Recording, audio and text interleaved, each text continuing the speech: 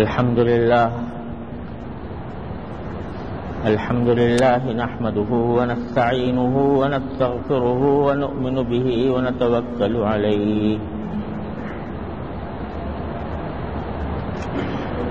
ونعوذ بالله من شرور أنفسنا ومن سيئات أعمالنا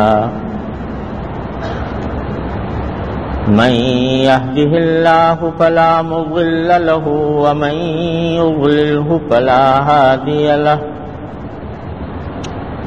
وأشهد أن لا إله إلا الله وحده لا شريك له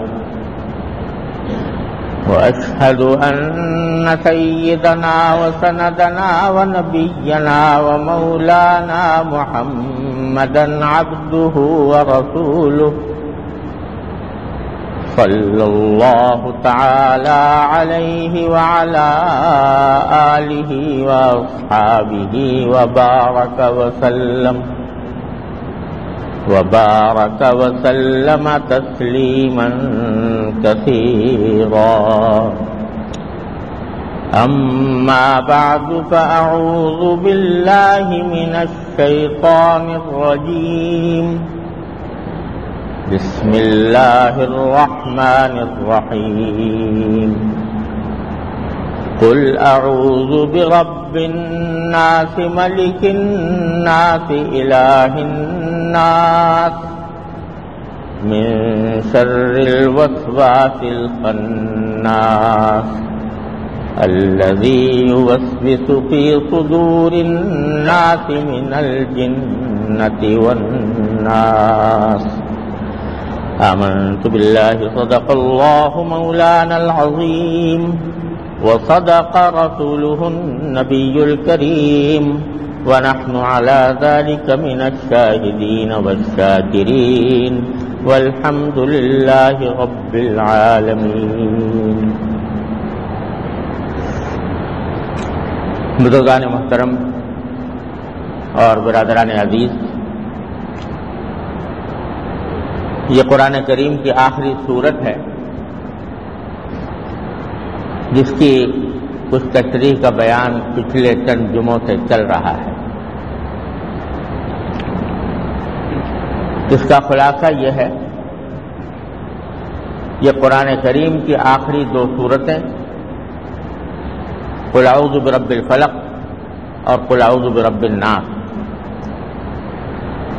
یہ نبی کریم سرور دو عالم صلی اللہ علیہ وسلم پر اس وقت نازل ہوئی تھی جب کچھ یہودیوں نے آپ پر جادو کرنے کی کوشش کی تھی. تو اس میں نبی کریم سرور دو عالم صلی اللہ علیہ وسلم کو اللہ تبارک و تعالیٰ کی طرف سے یہ تلقین فرمائی گئی کہ آپ ان دو صورتوں کے الفاظ سے اللہ تبارک و تعالیٰ کی پناہ مانگیں. پہلی صورت سورہ فلق تھی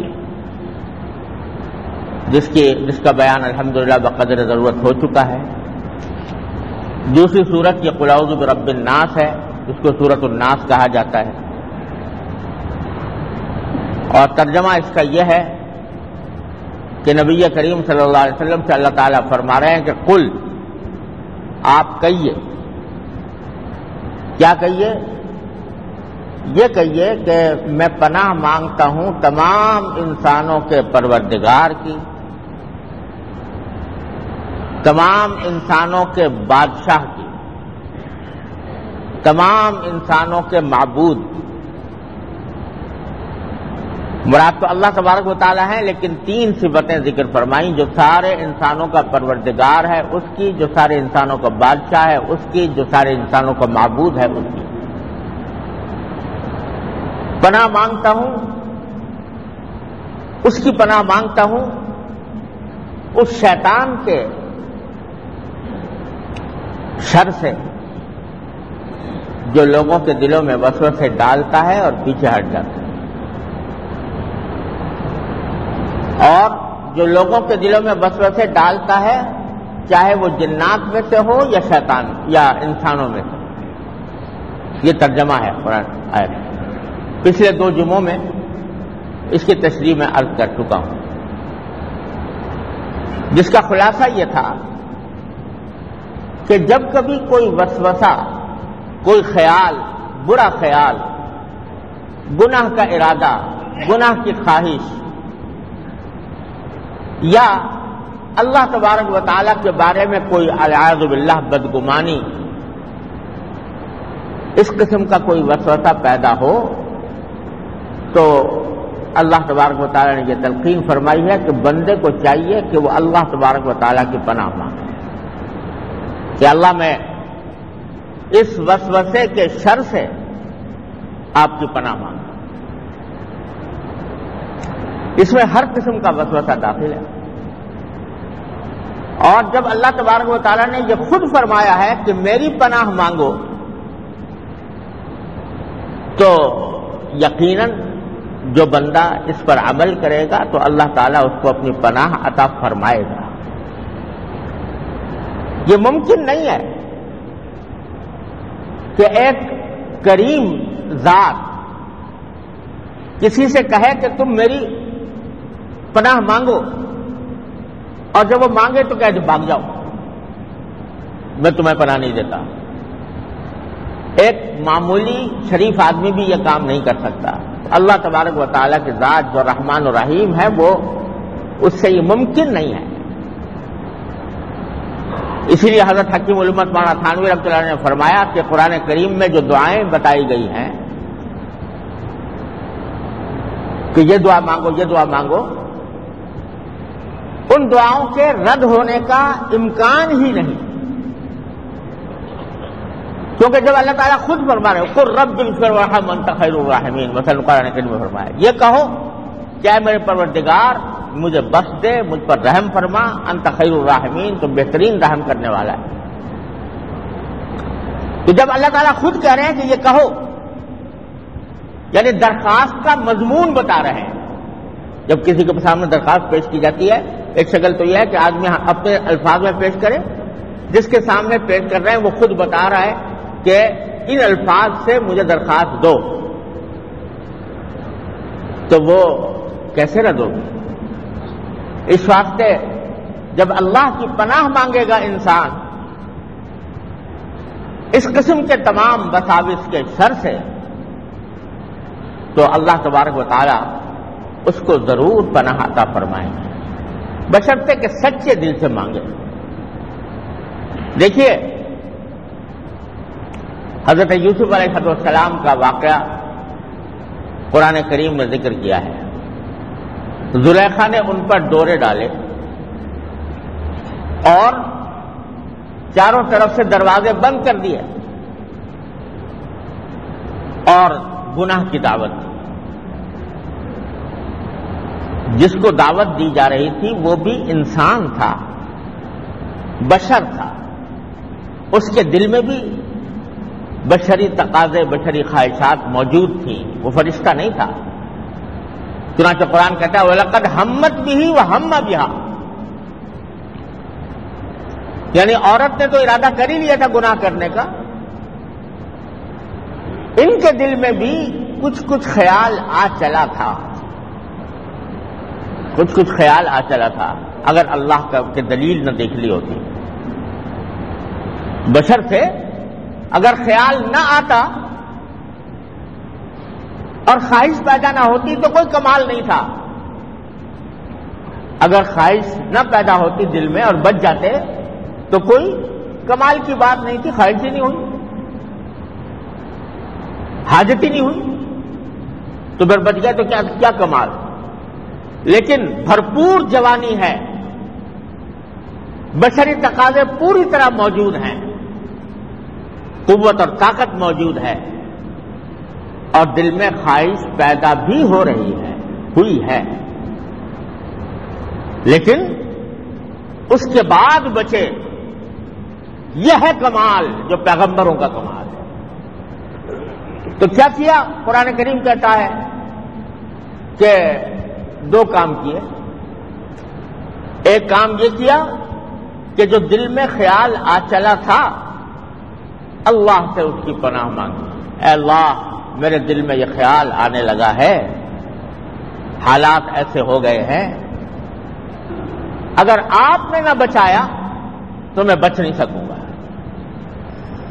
تو پناہ مانگی اللہ تبارک و تعالیٰ کی، اور دوسرا کام یہ کیا کہ میرے بس میں اتنا ہے کہ دروازے تک بھاگ جاؤں. اپنے بس میں جتنی بچنے کی کوشش تھی وہ پوری کر لی، اور اللہ تعالیٰ سے رجوع کیا کہ یا اللہ میرے بس میں اتنا ہی ہے کہ میں بھاگ کے دروازے تک چلا جاؤں. دروازے معلوم ہے کہ تالے پڑے ہوئے ہیں، باہر نکل نہیں سکتا، لیکن میرے بس میں اتنا ہے کہ میں دروازے تک پہنچ جاؤں. تو کسی طرح دروازے تک بھاگ کے پہنچ گئے. جب اللہ تبارک و تعالیٰ نے دیکھا کہ بندے نے اپنا کام پورا کر لیا، جتنا بھاگ سکتا تھا بھاگ گیا، اور پھر میری پناہ مانگ لی، تو اب میرا کام ہے. تو اللہ تبارک و تعالیٰ نے دروازے کے تالے توڑ دیے، دروازے کے تالے توڑ دیے. تو مولانا رومی رحمۃ اللہ علیہ فرماتے ہیں کہ گرچہ رکھنا نیست عالم را پدید، خیرہ یوسف وار بھی باید دوید. کہ اگر تمہیں راستہ نکلنے کا، گناہوں سے نکلنے کا راستہ نظر نہ آ رہا ہو تو جہاں تک بھاگ سکتے ہو بھاگ جاؤ، اور پھر اللہ سے مانگو کہ اللہ میرے اتنا کرنے کا کام میرا تھا، اب آگے تیرا کام ہے. خیرہ یوسف را وار بھی باید دوید. میں نے اپنے والد ماجد رحمۃ اللہ علیہ سے سنا کہ سن 1857 کی جنگ آزادی میں جب انگریزوں کے خلاف لڑائی ہو رہی تھی تو جگہ جگہ پھانسیاں لگائی ہوئی تھیں، لوگوں کو پھانسیاں دی جا رہی تھیں، اور ظلم و تشدد کا بازار گرم تھا. آج یہ ہمیں تشدد پسند کہتے ہیں، لیکن ان کی تاریخ بربریت سے بھری ہوئی ہے. اس بربریت کا بازار گرم تھا. اسی میں ایک اللہ والے تھے، وہ کسی طرح ایک گھر میں ان لوگوں کے شر سے اپنے آپ کو بچا کر ٹھہرے ہوئے تھے. کئی دن اسی حالت میں گزر گئے، نہ کھانے کو کچھ تھا، نہ پانی پینے کے لیے پانی تھا. باہر نکل نہیں سکتے تھے، باہر نکلتے تو انگریزوں کے ظلم و ستم کا نشانہ بنتے. تو جب کئی دن گزر گئے اور بالکل جان لبوں تک آ گئی تو سوچا کہ کیا کروں، پانی ہے نہیں، پیاس شدید لگی ہوئی ہے، جان پر بنی ہوئی ہے. تو دل میں سوچا کہ میں جتنا میرے بس میں کام ہے وہ تو کر لوں، اور پھر اللہ سے مانگوں. تو ایک پیالہ پڑا ہوا تھا پاس، اور کمزوری کی بھوک اور پیاس کی کمزوری سے چلنا ممکن نہیں تھا. پیالے کو ہاتھ میں لے کر سرک کر صحن تک پہنچ گیا، اور صحن میں لے جا کر پیالہ رکھ دیا، اور دعا کی کہ اللہ میرے بس میں اتنا ہی تھا کہ میں سرک کر پیالہ یہاں پر رکھ دوں، بارش نازل کرنا یہ آپ کا کام ہے، اپنے فضل سے مجھے اس میں پانی عطا فرما دیجیے آسمان. یہ دعا کی. جب بندے نے اپنا پورا کام کر لیا اور اللہ تعالیٰ سے رجوع کیا تو اللہ تعالیٰ نے فرمایا کہ ہاں اب میرا کام ہے. بادل آئے، بارش برسی، اور پیالہ پانی سے بھر گیا. تو اللہ تبارک و تعالیٰ کی پناہ مانگنے کے ساتھ ساتھ آدمی اپنے کرنے کا جتنا کام ہے وہ کر لے، اور پھر اللہ تبارک و تعالیٰ سے مانگے. جتنا بچنے کی کوشش ہو سکتی ہے گناہ سے وہ کر لے، پھر اللہ تعالیٰ سے مانگے. تو ممکن نہیں ہے کہ وہ رد ہو. تو یہ سکھایا ہے اللہ تبارک و تعالیٰ نے اس صورت میں کہ اپنا کام کرو اور پھر میری پناہ مانگو، اور شیطان سے پناہ مانگو، نفس کے شر سے پناہ مانگو. کوئی برا ساتھی مل گیا ہے، وہ غلط راستے پر چلا رہا ہے، وہ بھی اس میں داخل ہے. وہ دلوں میں غلط باتیں ڈال رہا ہے، اس سے اپنے آپ کو بچانے کے لیے بھی میری پناہ مانگو کہ یا اللہ.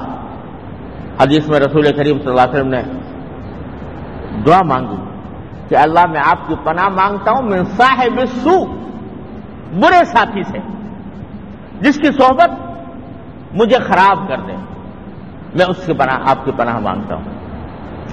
غرض پناہ مانگنے کی عادت ڈالو اللہ تبارک و تعالی، ہر برے کام سے اللہ تعالیٰ کی پناہ مانگو۔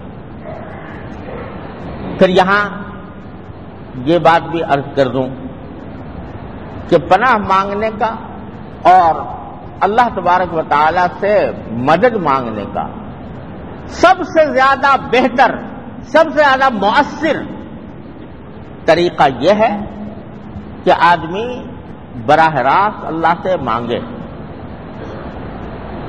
نماز حاجت پڑھے۔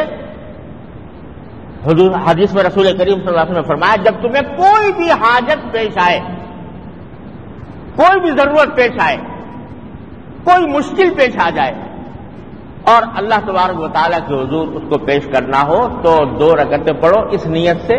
نماز حاجت صلاۃ الحاجہ کہلاتی ہے، نماز حاجت کی نیت سے نماز پڑھو اور نماز پڑھ کر پھر اللہ تعالیٰ سے مانگو۔ اس کے کچھ الفاظ بھی حدیث میں آئے ہیں، وہ یاد کر لیے جائیں تو بہت اچھا ہے۔ لا الہ الا اللہ لا الہ الا اللہ العلی العظیم، لا الہ الا اللہ الحلیم الکریم، لا الہ الا اللہ رب العرش العظیم، اللہم انی اسألک موجبات رحمتک وعزائم مغفرتک ومنجیات امرک والسلامۃ من کل اثم والغنیمۃ من کل بر والفوز بالجنہ والنجاۃ من النار۔ یہ مناجات مقبول میں بھی لکھی ہوئی دعا ہے اور مصنون دعاؤں کی کتابوں میں بھی لکھی ہوتی ہے، یہ یاد کر لو تو اچھا ہے۔ لیکن اگر بالفرض یاد نہ بھی ہو، لا الہ الا اللہ العلی العظیم تو کہہ لو گے نا، لا الہ الا اللہ العلی العظیم کہہ کر اور اللہ تبارک و تعالیٰ کے حضور اپنی وہ حاجت پیش کرو، یا اللہ یہ مجھے حاجت پیش آ گئی، اپنے فضل و کرم سے مجھے یہ عطا فرما دے۔ یہ نماز حاجت پڑھ کے دعا مانگنے کا طریقہ تمام حاجات، تمام مشکلات کو حل کرنے کے لیے سب سے زیادہ افضل، موجب ثواب اور سب سے زیادہ مؤثر ہے۔ یہ رسول کریم صلی اللہ علیہ وسلم کی سنت ہے، آپ نے یہ تلقین فرمائی۔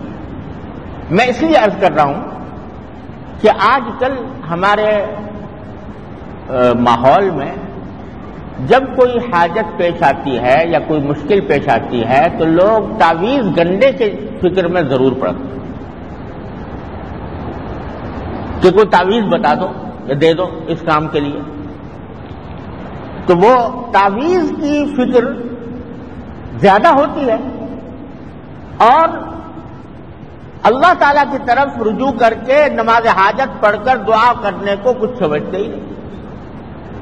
حالانکہ جو حضور اقدس صلی اللہ علیہ وسلم سے طریقہ ثابت ہے وہ یہ ہے کہ 2 رکعت پڑھو، اللہ تبارک و تعالیٰ کی بارگاہ میں دعا کرو، یہ سب سے زیادہ مؤثر طریقہ ہے۔ اس میں ثواب بھی ہے، اس میں اللہ تعالیٰ کی طرف رجوع کرنے کا فائدہ بھی ہے اور ساتھ ساتھ مؤثر بھی سب سے زیادہ ہے۔ تعویذ گنڈے ہر چیز سے زیادہ مؤثر ہے، لیکن ہمارے معاشرے میں تعویذ گنڈے کو سب سے زیادہ مؤثر سمجھ لیا گیا اور لوگوں میں یہ بات بیٹھ گئی کہ بھائی ہر چیز کے لیے کوئی نہ کوئی تعویذ ہونا چاہیے، ہر چیز کے لیے تعویذ ہونی چاہیے، کوئی فلاں چیز کا تعویذ دے دو، فلاں چیز کا تعویذ دے دو، فلاں چیز کا تعویذ دے دو۔ یہاں تک کہ حضرت تھانوی رحمۃ اللہ علیہ فرماتے ہیں کہ ایک عورت آئی اور آ کے اس کو سر ہو گئی کہ جی میری مانگ صحیح نہیں نکلتی، ٹیڑھی نکلتی ہے، جب میں بال بناتی ہوں کنگھی کرتی ہوں تو مانگ سیدھی نہیں نکلتی، تو کوئی ایسا تعویذ دے دو کہ مانگ سیدھی نکلا کرے۔ انہوں نے کہا بھائی ایسے اس کا کوئی تعویذ نہیں جی، کوئی تعویذ دے دو، آپ تو عالم آدمی ہو اور کوئی تعویذ دے دو۔ لوگ یہ سمجھتے ہیں کہ عالم جو ہوتا ہے وہ سارا علم دین جو پڑھتا ہے وہ سارا تعویذ گنڈے کے لیے پڑھتا ہے، تو اس کو اگر تعویذ گنڈے نہیں آتے تو وہ عالم ہی نہیں ہے۔ تو سارے علم جو ہے وہ آج کل لوگوں کے ذہن میں منحصر ہو گیا ہے، خاص طور سے خواتین کے ذہن میں، کہ اگر یہ عالم ہے تو ضرور کوئی نہ کوئی تعویذ نکالے گا اور ایسا دے گا کہ جس سے میرا مقصد حل ہو جائے۔ تو خوب سمجھ لیجئے کہ ساری زندگی نبی کریم صلی اللہ علیہ وسلم نے ایک تعویذ نہیں دیا کسی کو. حضور اقدس صلی اللہ علیہ وسلم نے ساری زندگی کبھی کسی کو ایک تعویذ نہیں دیا. ہاں جھاڑ پھونک کی ہے کبھی کبھی، کیونکہ قرآن نے کہا قل، کہو، زبان سے کہو. تو جھاڑ پھونک کی ہے. بعض اوقات بیماروں پر جھاڑ دیا. اللہم رب الناس اذھب الباس واشف انت الشافی لا شفاء الا شفاؤک پڑھ کے دم کر دیا. فرمایا اسأل اللہ العظیم رب العرش العظیم ان یشفیک، یہ کہہ کے دم کر دیا. اور اس طرح کے بہت سے جو ذکر ہیں وہ پڑھ کر دم کرنا تو حضور اقدس صلی اللہ علیہ وسلم سے ثابت ہے، آپ نے کیا ہے. اور وہ بات کیا ہے کہ وہ بھی دعائیں ہیں. وہ جو دم کیا ہے نا وہ بھی ساری دعائیں ہیں. اللہم رب الناس اذھب الباس، اے اللہ تو سارے انسانوں کا پروردگار ہے، یہ بیماری دور فرما دے. واشف انت الشافی، دعا شفا دے دیجیے، آپ ہی شفا دینے والے ہیں. لا شفاء الا شفاؤک، آپ کے سوا کوئی شفا نہیں دے سکتا. شفا اللہ یغادر سقما، ایسی شفا دے دیجیے جس کے بعد کوئی بیماری باقی نہ رہے. یہ حضور سے ثابت ہے صلی اللہ علیہ وسلم. آپ نے اسأل اللہ العظیم رب العرش العظیم ان یشفیک، میں اس عظمت والے اللہ سے سوال کرتا ہوں جو سارے عرش عظیم کا مالک ہے کہ وہ آپ کو شفا دے دے. یہ حضور سے ثابت ہے. تو حضور اقدس صلی اللہ علیہ وسلم نے بہت سی چیزوں کے لیے جھاڑ تو کی ہے، دم کیا ہے، لیکن تعویذ لکھ کر کسی کو نہیں دیا. نہ کسی صحابی سے کہا کہ تم لکھ کے دے دو بھائی اس کو تعویذ. البتہ جو لوگ زبان سے خود نہیں پڑھ سکتے آیتیں یا دعائیں، تو ان کے لیے صحابہ کرام نے یہ کیا، بھائی یہ زبان سے اس کو یاد نہیں رہے گا کہ یہ پڑھے اپنے اوپر دم کرے، لاؤ اس کو لکھ کے دے دیں تو یہ باندھ لے، اپنے کہیں بازو پہ باندھ لے، کہیں گلے میں ڈال لے. یہ بات صحابہ سے منقول ہے، لہذا وہ ناجائز نہیں ہے. قرآنی آیات کا تعویذ اگر کوئی آدمی گلے میں ڈال لے ناجائز نہیں ہے. لیکن یہ بھی سمجھ لیں کہ وہی تعویذ جائز ہے جس میں یا تو قرآن کریم کی آیات ہو یا اس میں کوئی دعا ہو، ذکر ہو، معنی اس کے سمجھ میں آتے ہو. ایسے تعویذ جن کے اوپر کوئی ایسی بات لکھی ہوئی ہو جس کا مطلب ہی سمجھ میں نہیں آتا، وہ حرام ہے. ایسا تعویذ وہ ناجائز ہے. اگر اس میں کوئی ایسی عبارت لکھی ہوئی ہے، ایسی بات لکھی ہوئی ہے جس کا مطلب ہی سمجھ میں نہیں آ رہا، تو ایسا تعویذ استعمال کرنا ناجائز ہے. بعض تعویذ ایسے ہوتے ہیں جس میں غیر اللہ سے مدد مانگی جاتی ہے، اللہ کے علاوہ کسی سے، اللہ بچائے. وہ چاہے نبی ہو، چاہے ولی ہو، چاہے کتنا بڑا بزرگ ہو، اللہ کے سوا کسی سے مراد نہیں مانگی جاتی، اور وہ شرک کے قریب انسان کو پہنچا دیتی. ایسے تعویذ بالکل حرام ہے، شرک کے قریب پہنچا دیتے ہیں انسان. اسی لیے فقہاء کرام نے فرمایا کہ اگر تعویذ میں کوئی ایسی زبان لکھی ہوئی ہے جو ہم سے آپ سمجھتے نہیں ہیں، تو کیا پتا کہ اس میں کوئی غیر اللہ سے مدد مانگ لی گئی ہو، کوئی شرک یا کلمہ اس کے اندر موجود ہو. اس واسطے ایسا تعویذ استعمال کرنا بالکل جائز نہیں. ہاں جائز کیا ہے کہ بھئی قرآن کریم کی آیات ہیں، ان کو بھی ادب کے ساتھ اگر استعمال کیا جائے، یا کوئی ذکر ہے اللہ تبارک و تعالیٰ کا، یا کوئی دعا ہے اور تعویذ میں لکھ دی گئی ہے، تو وہ جائز ہے. جائز ہے لیکن نہ ثواب ہے اس میں کوئی. لوگ سمجھتے ہیں کہ جو لوگ یہ تعویذ گنڈے کرتے ہیں تو اس کا یہ روحانی علاج ہے، اس کا نام روحانی علاج رکھا ہوا ہے. کوئی روحانی وانی علاج نہیں ہے. وہ ایسا علاج ہے جیسے کہ آپ حکیم کے پاس گئے، ڈاکٹر کے پاس گئے، ہومیوپیتھی کے پاس گئے، ایسے ہی کسی عامل کے پاس چلے گئے. روحانی علاج کو کہنا ہی غلط ہے. وہ بھی جسمانی علاج، اور اس میں نہ کوئی فضیلت ہے، نہ کوئی ثواب ہے، نہ کوئی تقدس اس سے وابستہ ہے. بس ایک جائز کام ہے. اور یہ بھی سمجھ لیں کہ اگر کسی خاص مقصد کے لیے آدمی قرآن کی آیت اس لیے پڑھتا ہے کہ یہ پڑھ کے میری بیماری دور ہو جائے، میرا قرضہ ادا ہو جائے، مجھے روزگار مل جائے، میری اولاد ہو جائے، تو تلاوت کا ثواب اس میں نہیں ملتا.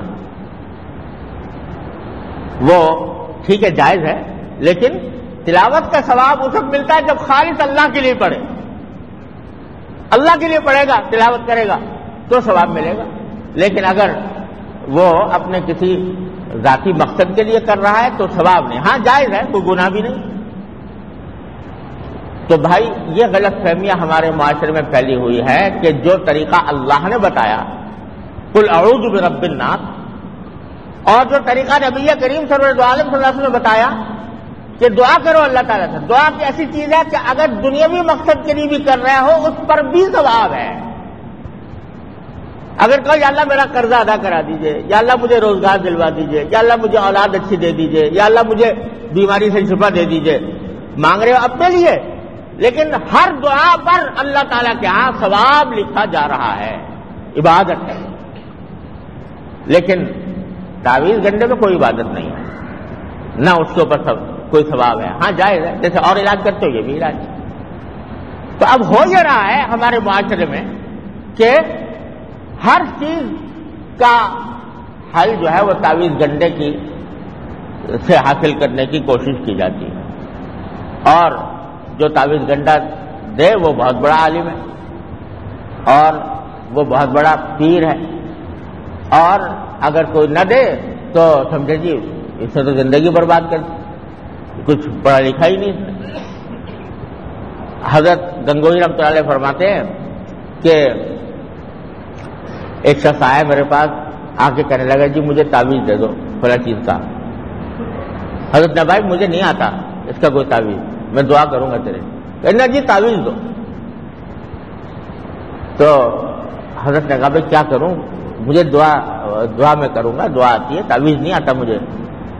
وہ پیچھے ہی پڑ گیا، دیہاتی آدمی تھا.